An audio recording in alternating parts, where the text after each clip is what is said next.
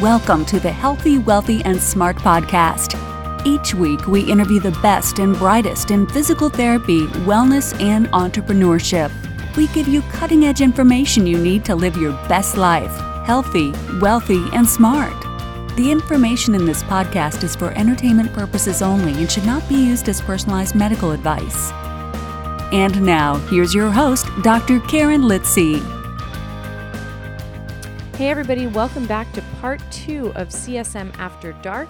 This was recorded back a couple of weeks ago at CSM in New Orleans, and it was the brainchild of Sean Hagee, and this year was all about diversity, letting people of different backgrounds, races, sexual orientations tell their stories about what it's like being in the physical therapy profession. It was an honor to be there. This is part 2 of that discussion. So if you missed part 1, please go back and listen to the CSM After Dark part 1, because there you're going to get all of these wonderful women's stories. So who's on the panel? Dr. Uchenna Osai, Dr. Lisa Van Hoos, Sherry Teague, Dr. Rupal Patel, and Dr. Monique Carruth. So if you want to hear their stories of what it's like being a minority in the physical therapy profession, please go back and listen to episode part 1 of CSM After Dark. Today is a continuation of that conversation. And next week, we're going to get all of the ladies' final thoughts on this panel and how we can move forward in the physical therapy profession. So continue to enjoy these episodes, and hopefully this furthers the conversation. Thank you. So I actually want to address what Lisa said about holistic admissions, because I'm on faculty as well, and my loud and proud student is sitting right here in front of me that's in charge of this. Yes. Bree, this, you're not supposed to listen to this. But, I work in a faculty with, I'm Asian Indian, we have a Taiwanese, we have a black man, and a Puerto Rican gentleman who's leaving us somewhere else. So, I sit there in faculty meetings when we discuss issues that students are having, and, my Taiwanese colleague that chooses to not say anything, although she gets very livid about a lot of things. My black male colleague chooses to be very PC. Politically correct. Yes, very much so, and your mother taught you. Of course, my Puerto Rican colleague will say all kinds of things, and I will too. And but the thing is, most of my faculty is white. Yeah. And female, and they come from privilege. Yeah. And I probably would have been similar, because most Indians come from privilege, but I did not. And so, when I try and have those conversations, are we looking at what's going on with the student? It's like, well, they're here. We need to treat them just like everyone else. And everyone should have the same opportunity. It's the equality versus equity. Yes. And it's so hard to explain equity sometimes to people. And I sometimes I get very frustrated, and my black male colleague, who has been through a lot, he just says, Rupal, we just have to kind of take it one battle at a time, and sometimes we win, sometimes we lose, and I just think he's being too quiet sometimes. But it's really hard. Like Lisa, it's really hard because I think people are not as woke in most of our faculties. They're not. And, I can't go into too much detail, but, again, we had a young man, African-American, who was struggling. And when I finally sat down with him and had a talk, and I'm like, okay, I went to bat for him in front of my whole faculty. They were livid with me. They could not understand why the decision I made. And I said, I will take him on. He is my project. And I sat that young man down and I said, I put my line, I put it out there, and I go, you need to be honest with me and tell me. And he's like, nobody's ever listened to him. Nobody's ever listened, And that surprised me, really surprised me, because I love my colleagues and I think that they do a great job, but there's just some things that they don't understand. And so, and it's, Wayne tells me it's not their fault, people. They're not black, they're not brown, they're white. And, but that is a big issue. So, the whole idea of holistic admission is great. But, like, how do we get there? How do we get the culture, the mind shift? Because it really has to be about a mind shift, And I don't know, fear drives a lot of people. I don't know what it is. But, the idea is good. But I think we have a long ways to go before we get there in most of our programs. True. Yes. Culturally sensitized to college interact with others that's different. Yeah. Well, the whole world, some people need more than that. Well, the funny thing is, like, patient care, I see people are fine with that. Like, they're very culturally sensitive. And we live in Houston. I mean, you come across all kinds of people. But it's in the academic setting. Like, the standard has to be the same for everyone. And it's like everyone doesn't have the same, We privilege and barriers. We come from a place of scarcity. To that point of cultural sensitivity, my perception is that we have taken one of the worst biases of the 90s of colorblindness, and we're still doing it 28 years later. Yep. The music was fantastic in the 90s. Yeah. R&B. That's right. R&B. Hashtag Run PT. PT spirit. It smells like PT spirit. But we've taken color blindness and we have sprinkled on top this fetish of grit. And I guess I'm curious from the panel, because my role tonight is to sit back, be quiet, respectful, and listen. How do we stop that shit? Don't be respectful. How do we stop it? Talk about it. Talk about it. Like I mean, within. Because I will say, I mean, my perception is that that's a huge stumbling block. Because when we say cultural sensitivity, I agree, but I think it's cultural humility is what we should be after. But how do we get there when the dominant orientation is toward making white males feel better, and then sprinkle on top grit and perseverance, which seems like another setback for optimal cultural sensitivity. Can I say something as the only Caucasian up here? It's up to y'all.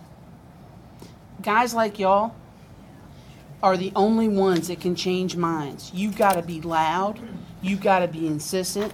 Because as a woman, I'm less than. I get hysterical. I get emotional. I get all these things that are negative connotations. Whereas you're passionate. You're this. You're that. I'm a bitch if I'm too assertive. So I can't speak to you because of that. You have to speak to each other. And it's good that we have 10 or 15, 20 guys in here. You're hearing this. Go tell 20 guys. Let them 20 guys tell 20 guys. Raise those young men to be different. I've got 4 nephews that I'm very close to. I had never tolerated a minute of it out of them. And I told them, when you get big enough to kick my ass, trust me, you'll know I was there. Yeah. Okay? So that's the only thing that's going to happen. Our country has to have a fundamental shift from patriarchy to inclusiveness. And that until you guys are willing, and I'm not saying president company excluded because you're here. You know what I mean? Thank you. But until you guys can start that movement with that Y chromosome and that light skin tone, it's not going to change. I agree with her because even though the profession is predominantly white female, a lot of the guys, white guys, Todd, Jerry, Chris, I'm gonna call you guys out. You guys are usually chosen first to be like presenters and experts or gurus and stuff like that. And the women are often afterthoughts, or they're going to be like, we didn't include a woman. Let's try to reach out rapidly to one and see if they would accept. And that has been an issue. I'm surprised we didn't have, besides Sherry, but like someone from like women's PT group even talking about that, because it has been a struggle for them to get included on podcasts or even speaking opportunities. And they have made it a point to remind them that they're qualified speakers. I was reading a chat recently. I think Sean posted something I have two examples. And there was someone who made the comment that sometimes he felt that inclusion would exclude somebody who was more qualified. And actually that ticked me off. Because why would you assume because I'm black or someone is Mexican or Filipino, they're not as qualified as the next Caucasian person? You're basically assuming that affirmative action is what got me my degree or got me here. And I'm like, really? How much we have to, my parents always told us that no matter what setting you're in, you have to work twice as hard, 3 times as hard. 3 times. And I'm like, God, why do you trust me so much? Like, seriously? It's like a burden because they keep telling you, you're representing us, you're representing your grandparents, you're representing the village, you're representing the country. So you're like, can I just be me? So it's a lot. Another example, and I had to really laugh at this one. A group of guys that I respect, they chose a word that to advertise one of their events that says mamas. And mama. I'm sorry, my accent. Mama's clinic, not your mama's. MOMMA. Not your mama's clinic. Yeah, not your mama's Not your mama's clinic. So when I first saw it, I was a bit ticked off earlier because I was at a meeting and someone referred to the husbands of my colleagues as baby daddies. But they're all married, happily married with their kids. And he chose to use the word, instead of saying husband, he said, your baby daddies. And I was like, is he freaking serious? And again, I said what I had to say, and he was like, chill out, it was just a joke. I just wanted to connect with you guys. And I'm like, so I got up and I left. And as soon as I opened Facebook, I saw it and I was like, oh gosh. So I made the comment, but I was so happy that the gentleman actually changed the name, and that was huge because some people would be like, forget it, I don't care, you women are just being bitches. Excuse me. I hope mommy does. A lot of them will just say that you guys are being too sensitive and they will just go about their merry way, but they decided to change it, and that was huge. So it starts with Todd, Chris, Jerry, Mike, Jamie, Jason. Who else is involved? You. Tommy. It's all about Okay, it starts with you guys, because if you guys are showing that example that you're willing to make that change, other people are going to follow too. Okay? And Patrick, you too. Yeah. So that's my piece. All right, I think Sean handed me some questions, so we'll go with that. This one says just a better word for inclusion. And so I think I will start by saying that I think we interchange diversity, inclusion, and equity a lot, but they are not interchangeable terms. They're completely different terms. And I think if each one of us just took a moment and defined what diversity is for us, defined what inclusion and equity is for us, and really think about it, it would be different, okay? And some of the simplest thing, I was reading this blog, so I'm going to quote some of the stuff. That's why you went first, girlfriend. You're all prepared. But I like this definition. It was actually from it was a blog about HR and workforce in the high-tech industry in Silicon Valley, and diversity and inclusion with Apple and Google has been a big issue.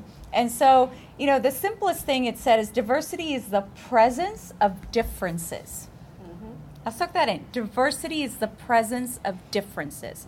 So we have diversity of species within an ecosystem. We have diversity of race, gender, identities, right? Nationality, ethnicity, opinions, experiences. That's all diversity. And then when we talk about inclusion, it's about people of different identities feeling and or being valued, leveraged and welcomed within any given setting. PT school, workplace, community, okay? So inclusion is about people of different identities feeling and or being valued, leveraged and welcomed in a given setting. That's inclusion. It's not the same as diversity. And the quote I love here is that diversity is being asked to the party because of your differences. Inclusion is being asked to dance. That's a good one. Like, that just makes sense. Like, you just like, you look at all these definitions and I'm like, that just makes sense. Yes, it's about people with different identities feeling and being valued and leveraged and welcome. It's being asked to dance, not just to the party. That's the difference between diversity and inclusion. And then when you talk about equity, because equity and equality, people really get that confused. And the simplest definition was equity is really an approach to... I can't read my handwriting. I can't either. I was just looking at Two mermaids. I just got my eye fixed. I can't see two mermaids and I can't read my own handwriting. Okay, this is good. Okay, approach that. Shoot, I got to figure it out. Let me help you out. Approach that endures. Everyone has, approach that assures everyone has access to same opportunities. Recognizing that advantages and barriers exist, that as a result, we all don't start from the same place.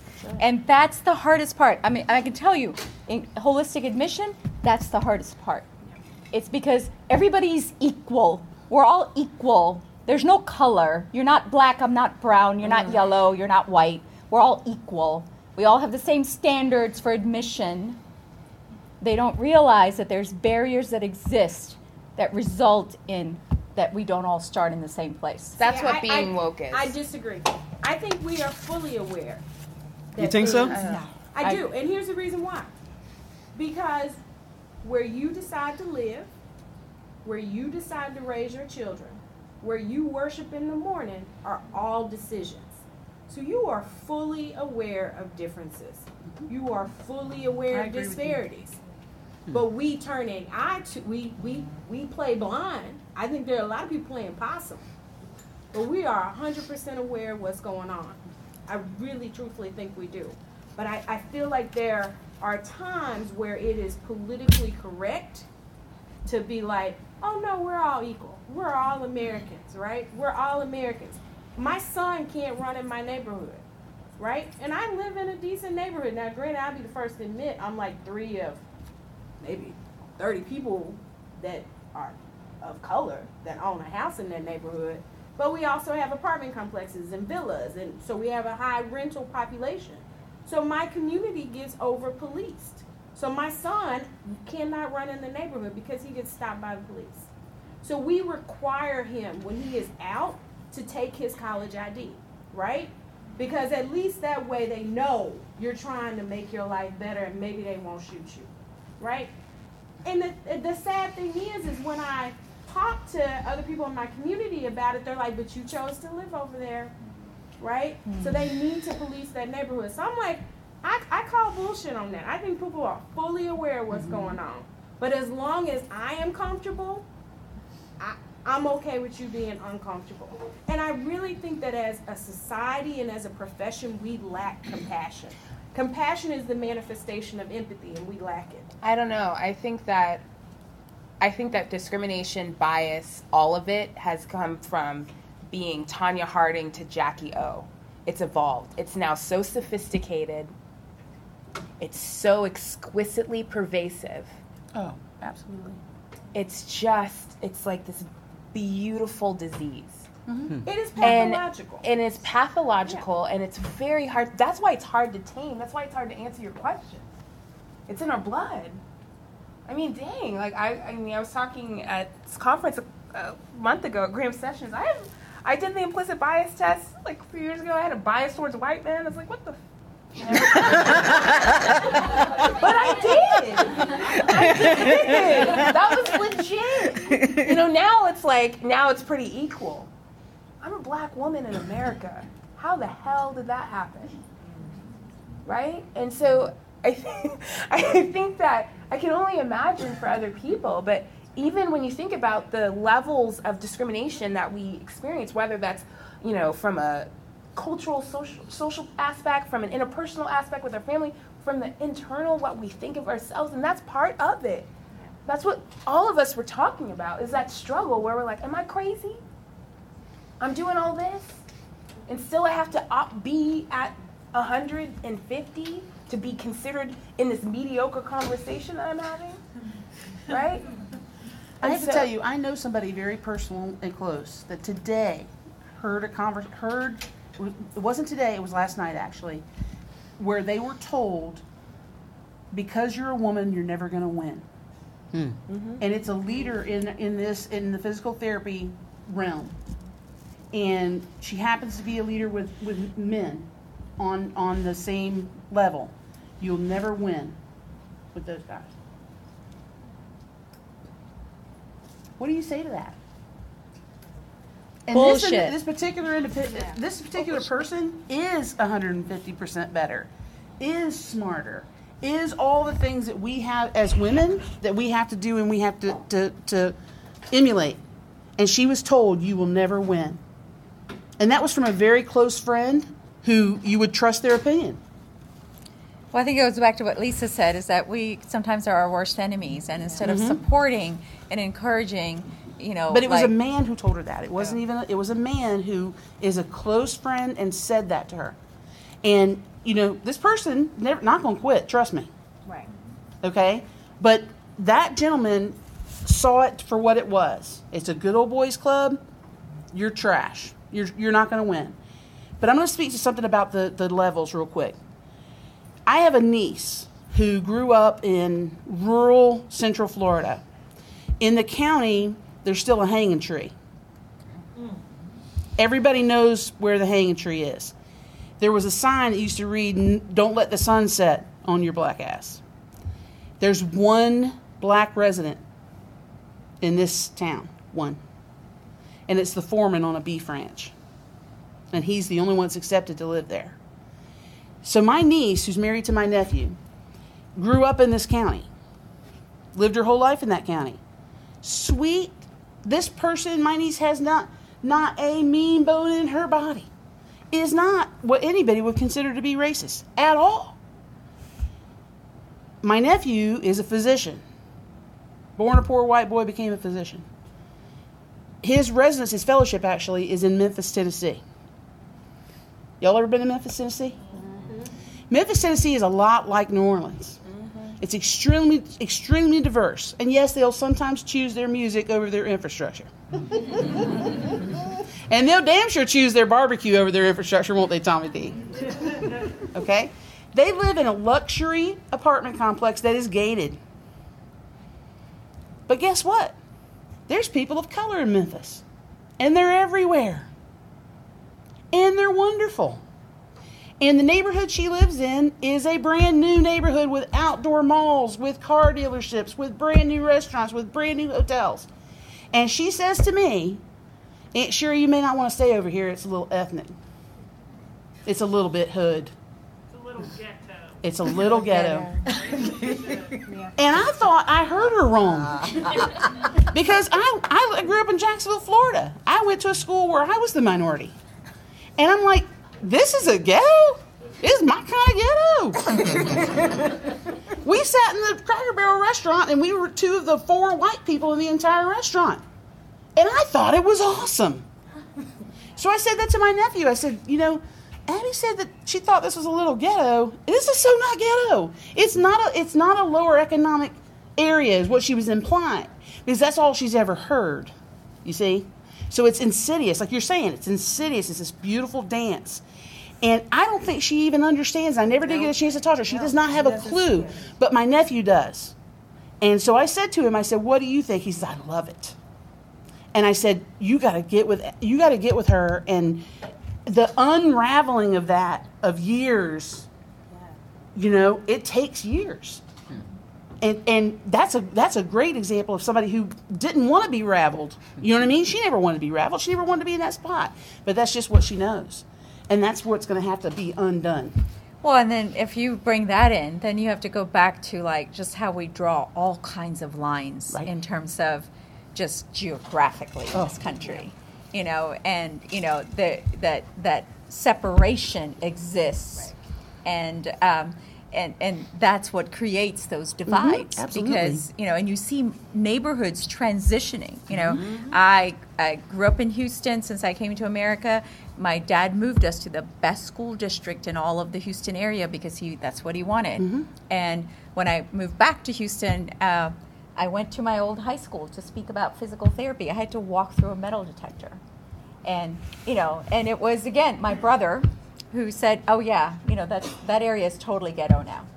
And because it's like, because we divide things, all the suburbs, the wealth has moved this way now, and so that creates that. I mean, Fort Bend County is the most diverse county in the United States, and yet the east side of Fort Bend is completely different than the west side. And I live right on the east-west border, but on the west side, just west, and it's very different.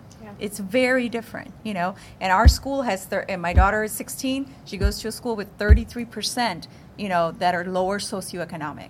And when she's in classes with kids that are not as privileged as what her parents are, and she talks about, well, Mom, I can't believe it. The teacher gave us 3 days to do this homework. It took me 1 day. I don't know why these kids don't do it.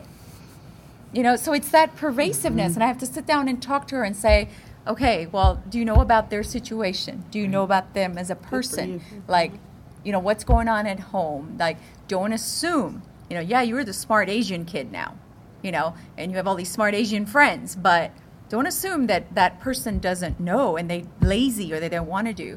And so it has been a process because it is pervasive. I don't know where they learned that. She didn't learn that from me, but she learned that somewhere. And so that is something that is of concern, that we have a whole society that's built around, I mean, heck, in Texas, let's talk about, our districts and what Tom DeLay did and gerrymandered us, right? And now we've got congressional districts that, is never going to, it's like, what are we going to do?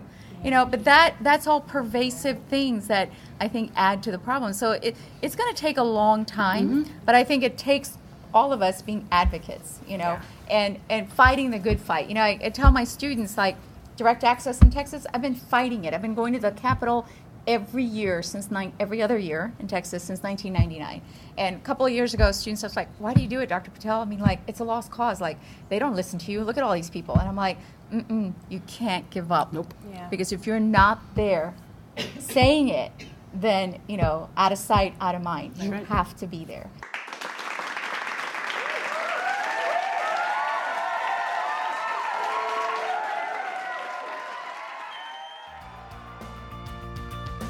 Thank you for listening, and please subscribe to the podcast at podcast.healthywealthysmart.com. And don't forget to follow us on social media.